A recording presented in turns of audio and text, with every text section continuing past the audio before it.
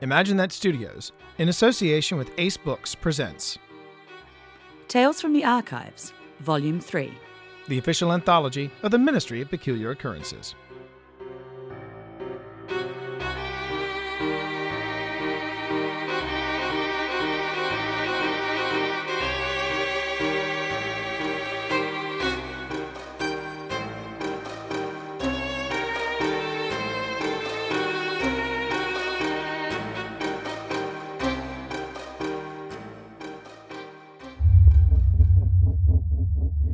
Are we ready to return to India? I believe we have finished cross-referencing and collating everything that is needed for this epic case file, so yes, I believe so. Now, where did we leave off? Well, if you recall, Agent Imogen Feveryear is investigating a most peculiar occurrence involving mass hysteria, supernatural incantations, and bizarre deaths at the hand of an Indian sorcerer appearing in Manchester.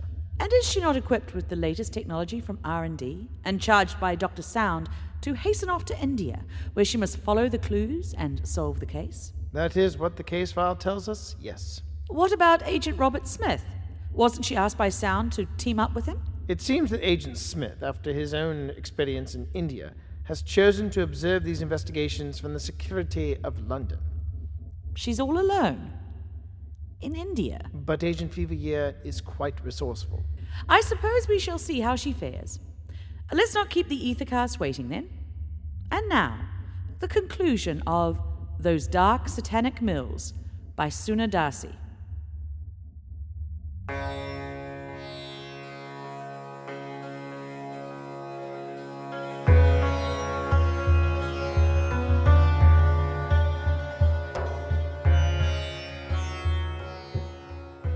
Chapter 5 Secrets.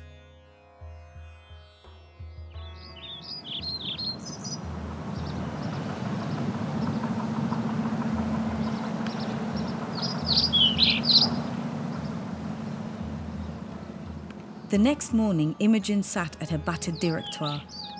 She'd had a fitful, stifling, and all too short night, filled with busy dreams. She sipped hot, frothy chai and tried to draw life from the spice. She needed to arrange her murky thoughts, yet she felt as if the Jagannath wheel itself had her caught in its pistons. The hotel staff had straightened her rooms in a remarkably short space of time, and it soon became apparent that nothing was missing from her belongings. Whatever the sadhu had been up to, she had interrupted him before he could succeed. That at least was something, but she couldn't deny feeling ineffectual and small this morning. The soft pad of bare feet in the corridor alerted her. One of the maids appeared in the doorway, salaamed and pulled a paper from the waist of her sari. "Mem Sab, Tara, telegram for you." Imogen handed her a few rupees and tore the cover with a sense of dread. "Whittingham patient's dead. Stop. Fibre in throats to lab. Stop. Suspicious discoloration. Stop. Not mill worker lung ailment. Stop. Suspect poison, not madness. Stop. Caution when tracking source. B.S." Imogen sank onto her bed. Dead. All of them. Tobias as well. A jabbing sting between her eyes distracted her and she pressed her fingers to her forehead. Her dratted headache would not lift, and she had an awful taste in her mouth, like mildewy ink or mouldy cloth. She looked round her room as if seeing it for the first time. Poison. What a fool she was. He wasn't stealing anything. He was trying to kill her. Perhaps he already had. Agent Feveryear bounded up and ransacked her own room, smashing the water pitcher, pulling out her belongings and strewing them across the floor. The bedsheet, the pillows, there. A small linen packet stained from within, between pillowcase and pillow. Head throbbing and blood racing, she transported the thing over to the open windows using a manila envelope. It stank. How could she not have smelt it before? Prizing the package apart, she found her answer. A delay mechanism of sorts. A collection of chitinous seed pods, each carefully split, stuffed with deadly resin and delicately sewn with very fine cotton. Every movement of her head would have burst another seed. Impressive. This sadhu should be working for the ministry. Perhaps if her dreams had not been of Smith, she wouldn't have woken and had to stand at the window for an hour. It probably saved her life.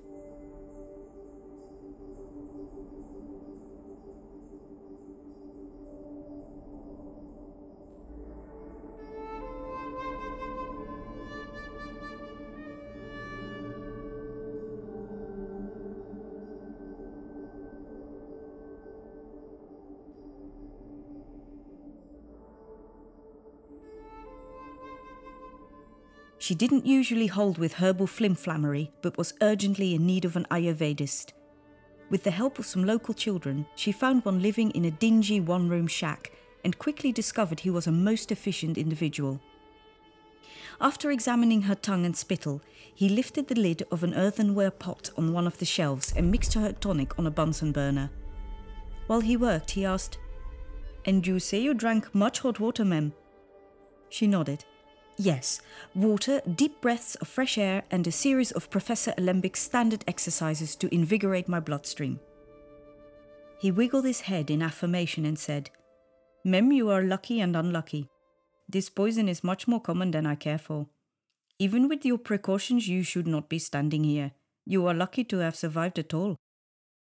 He looked up. Wire-rimmed spectacles misted over with the vapour from his concoction. "But you are unlucky to have fallen foul of the local sadhus. This is their favourite poison, especially the 3 Lal brothers. The sect they belong to is very prominent in this region. Drink now, please, ma'am." Imogen took the phial, but before she drank, she fished in her reticule with her free hand and asked, "And this? What's this?" He peered closely at the tatter of fabric Imogen handed him. Then he looked up, eyes aglitter. "This, ma'am, is what you Angrezi call a different vessel of fish altogether."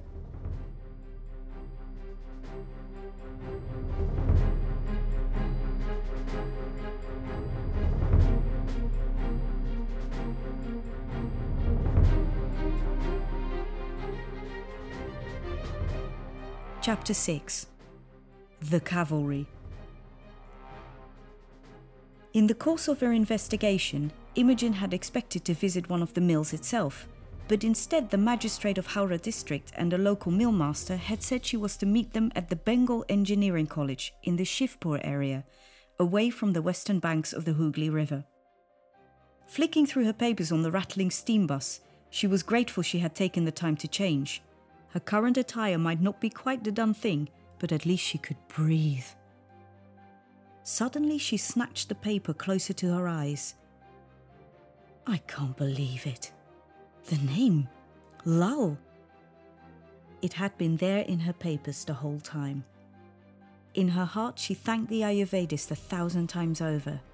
He had given her the best possible lead on a silver platter.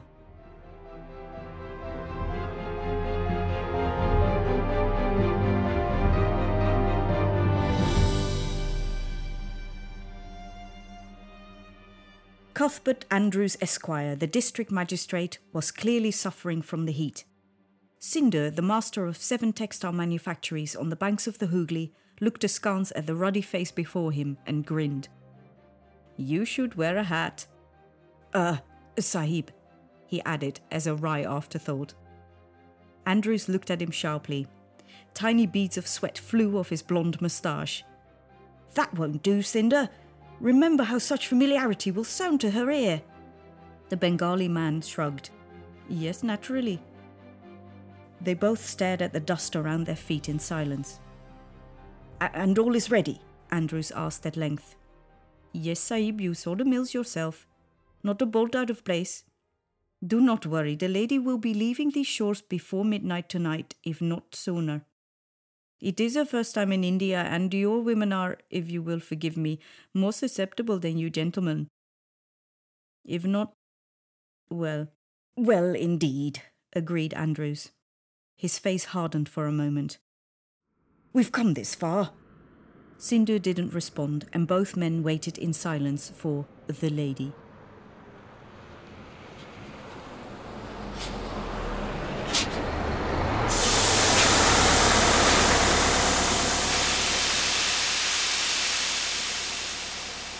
20 minutes later, a steam bus stopped outside the college and ejected a most unexpected sight.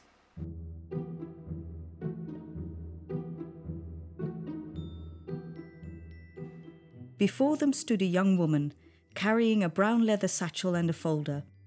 Her face was framed by a straw sunbonnet that would have been of questionable fashion in 1817 and was certainly not the fashion some 86 years later. A white strap with a metal clasp under the chin held it in place. Some strands of light brown hair stuck to her perspiring forehead. The rest of it was tied back in a long plait down her back. She was clad in a cream bolero jacket, a pair of khaki jodhpurs and dark brown riding boots.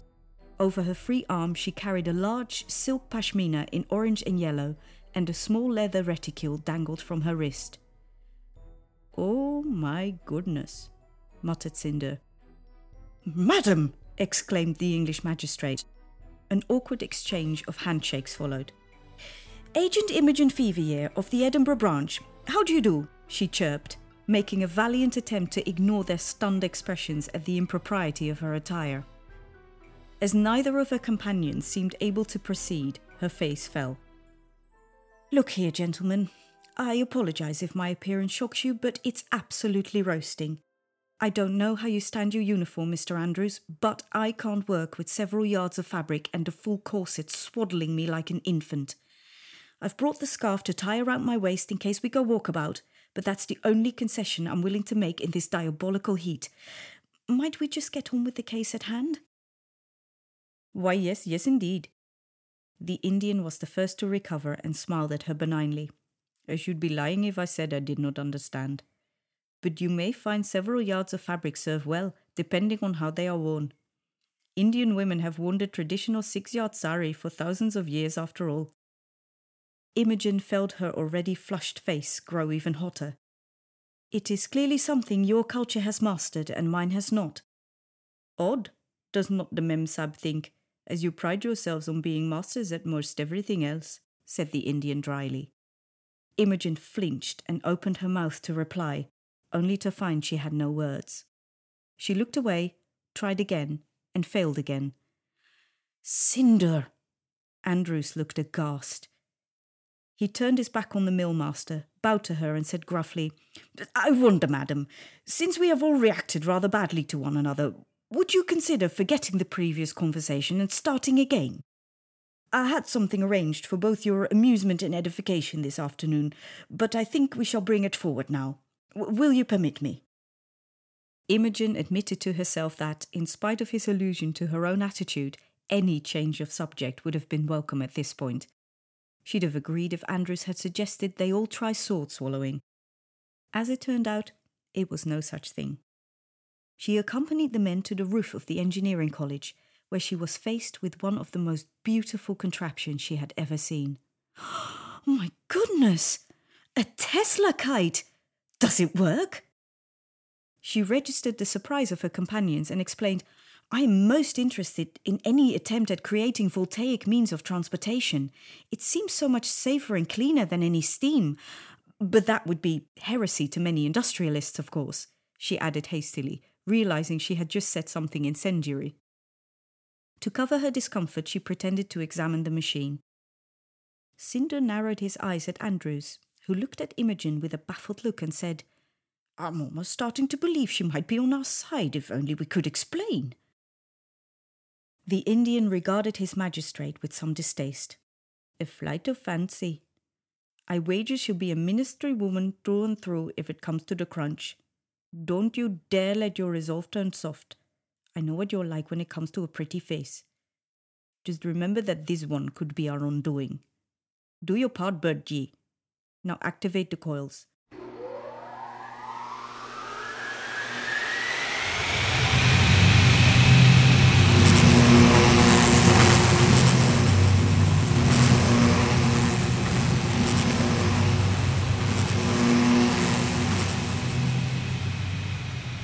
The flight started out marvellously well. Imogen was exhilarated by the incomparable view through the polished portholes that bulged outwards like insects' eyes. She opened them all in order to feel the hot air in her face, and was delighted to hear the mingled sounds of the mosques and temples wafting towards her on the updrafts, the cupolas and minarets glinting pink and gold in the late afternoon heat. "The stately treasure dome indeed," she murmured. Her wonder at the whirring alternator coils and the lightness of the rotor and wing materials was enough to keep her asking questions for a good half an hour. While Andrews piloted the vessel, Cinder pointed out the city's main features and advised her to visit the botanical gardens, which were immaculately laid out beneath them. However, when they reached their destination, the mills on the west banks of the Hooghly, Andrews would not hover low enough for her to discern anything of note. Looking down at the manufactory, she spied bolt after bolt of textile being loaded upon carts which drove out in the direction of the docks. The faint clack and thwack of the machinery inside the nearest building reached them even at this height, but she would dearly like to land and have a closer gander for herself. She'd read about the invention of the hand-operated steam press when the British had poured money into improving the device for use on English soil. Suryalal, the inventrix of the original Indian machine, had revolutionized the textile production in the region. The upshot had been an increase in production efficiency and a weave so close that water could not penetrate the silk-like material. This had made the English manufacturers sit up and take notice. How exactly they had managed to acquire and protect the patent rights, Imogen couldn't remember. There had been many broadsheet images of the short, sari-clad woman shaking hands with top-lofty businessmen surrounded by unsmiling military types. Some time later, there had been rumours of the woman having sadly died, but Imogen could not recall the details.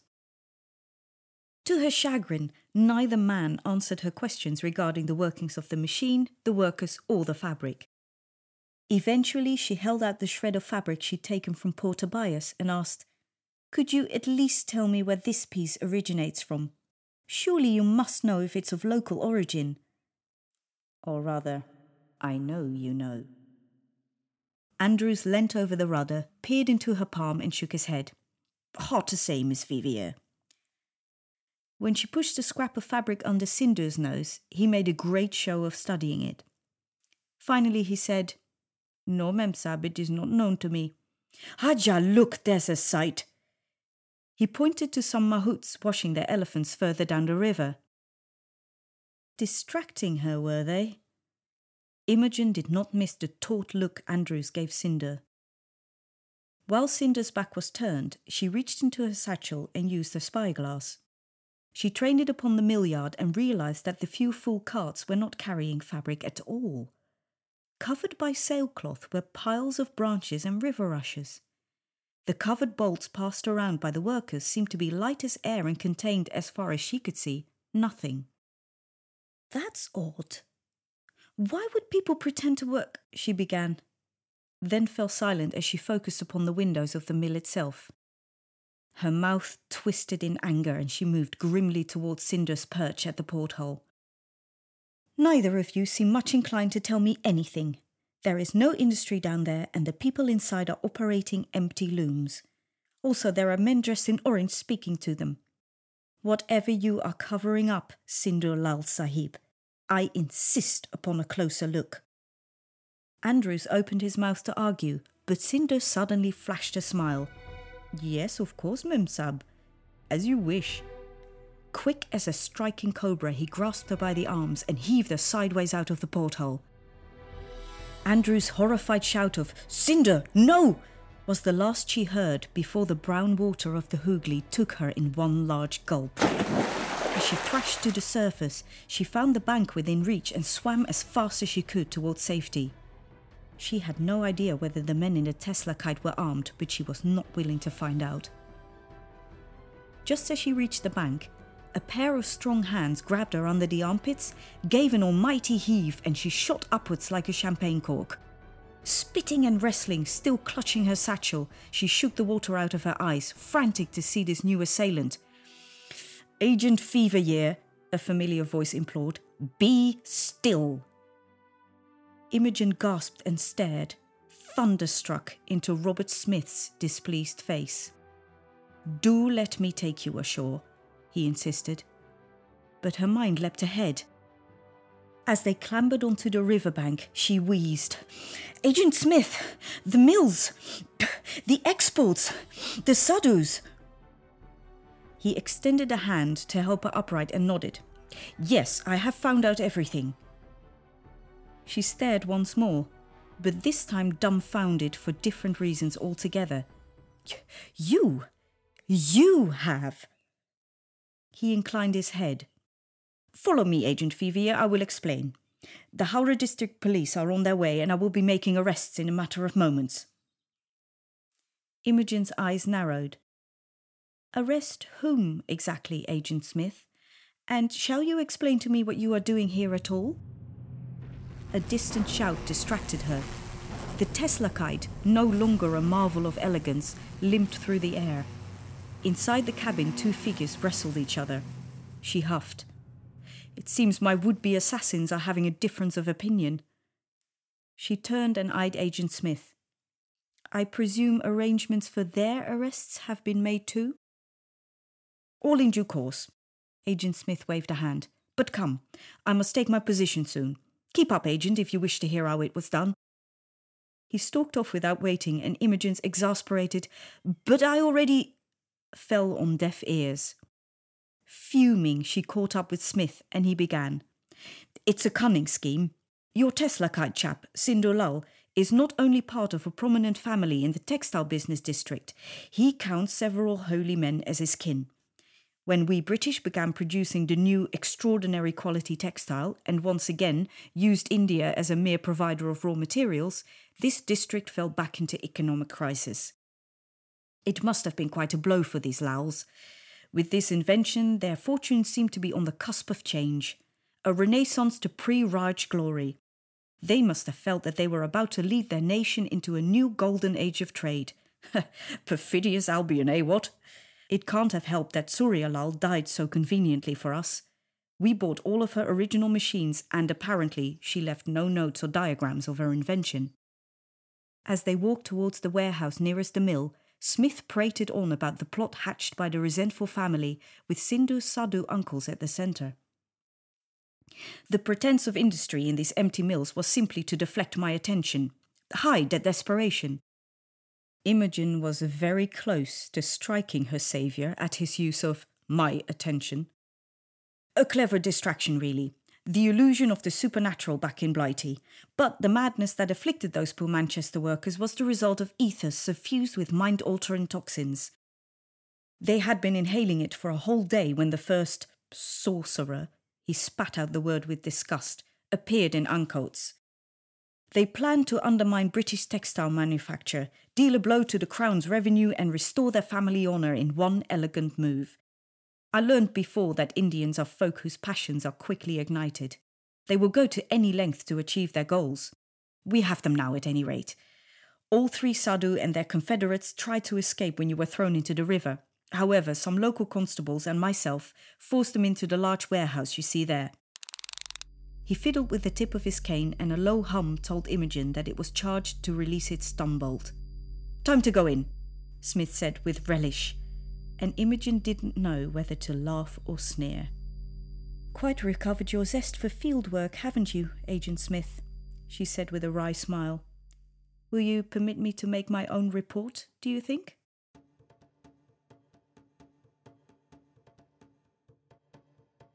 Finally stung into awareness by her sarcasm, he rolled his eyes. "Why, yes, Agent. But let's focus on the task at hand. Now, if you will stay to my right."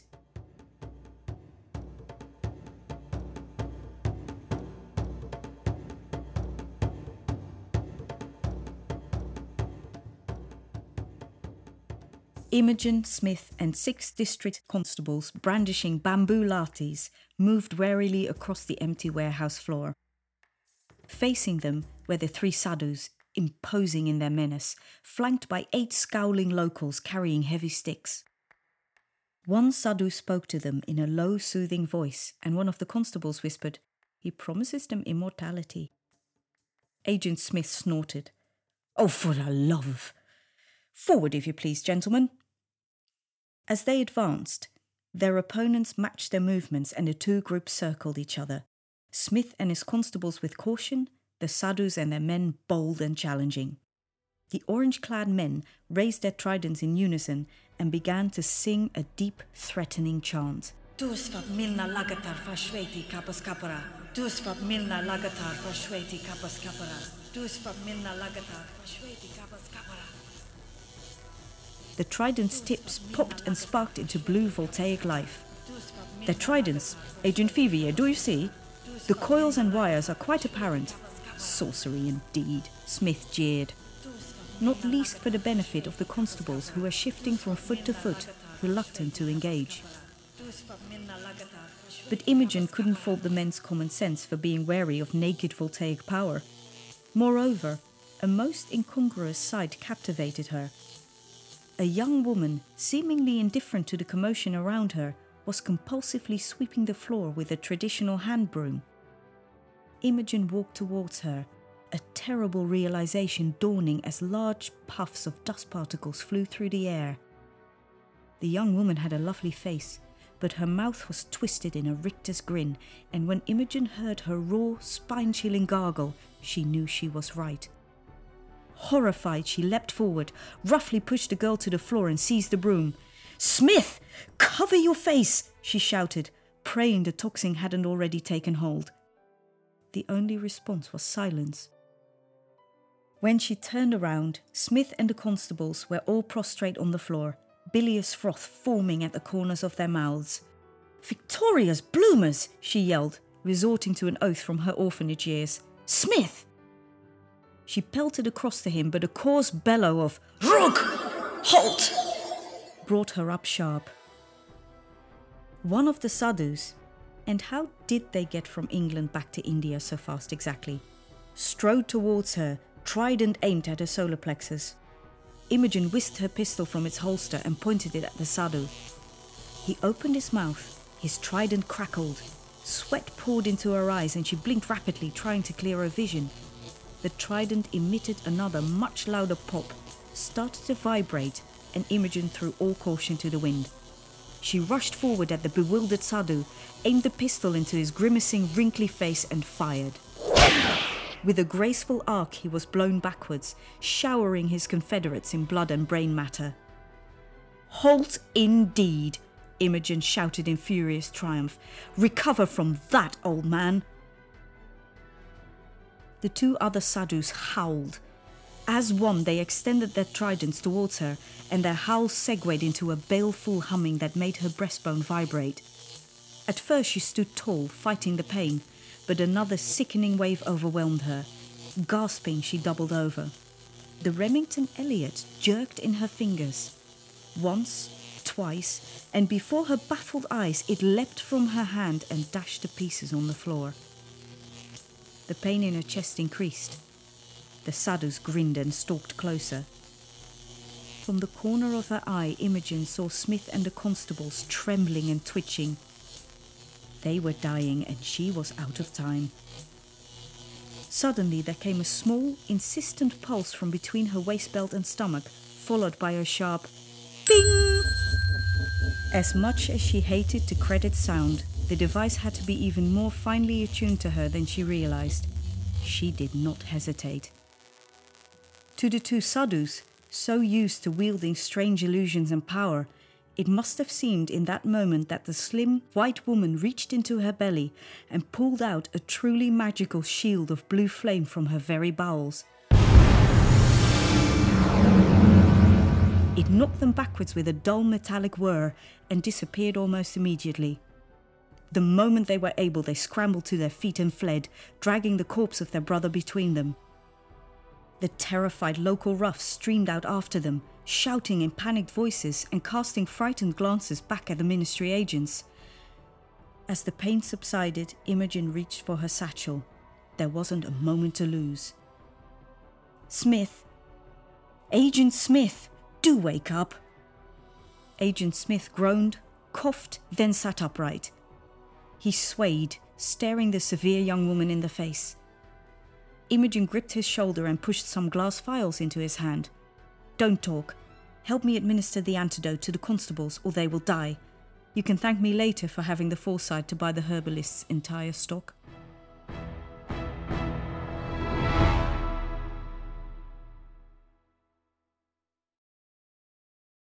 Chapter 7. Epilogue.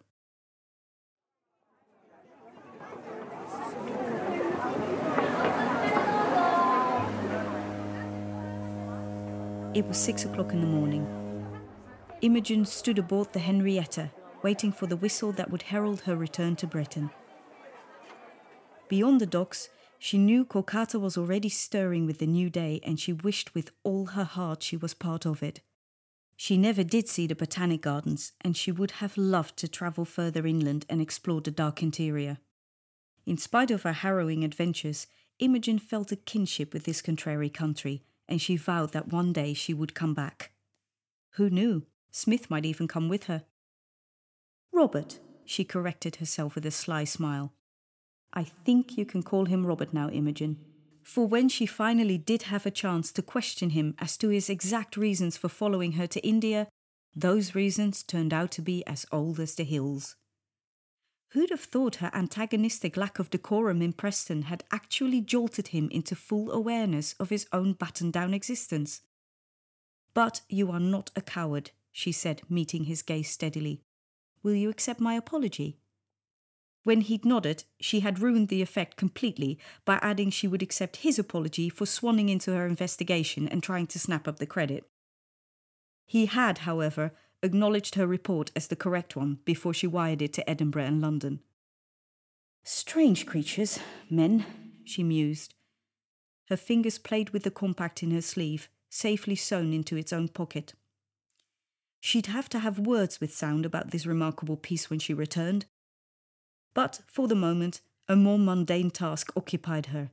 She was ravenous. Time to find Smith, Robert, and see if he might accompany her to breakfast. Imogen cast a last longing glance at the quay and the glistening city beyond. Then she froze.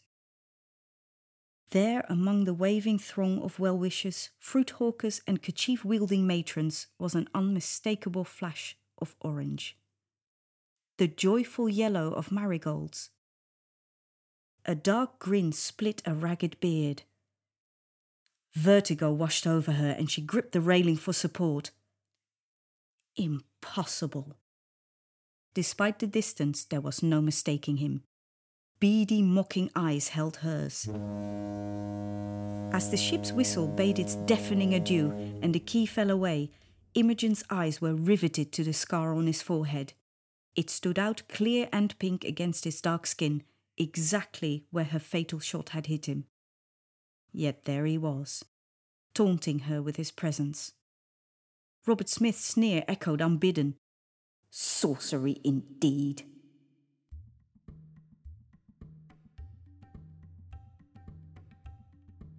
The quay receded further and further into the distance. The glimmer of orange became a speck against the backdrop of roofs and towers and eventually melted into the folds of India. India.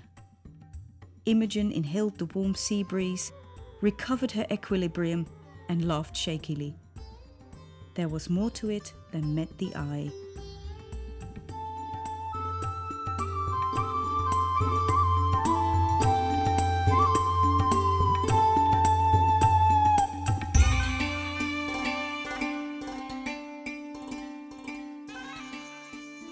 Nursing a love affair with science fiction and the macabre, and inspired by the works of Verne, Wells, Haggard, and Moorcock, Suna Dasi is an accomplished musician and writer.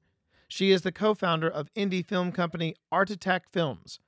Being of Anglo-Indian heritage, she considers herself a direct product of the British Empire. It is Suna's own diversity and desire to read something different that led her to creating Steampunk India, the Steampunk Chronicles Reader's Choice for Best Multicultural Steampunk for 2014. Her writing presents characters that are engaging, with a lively dollop of irreverence and some social commentary. And fun. Fun is good.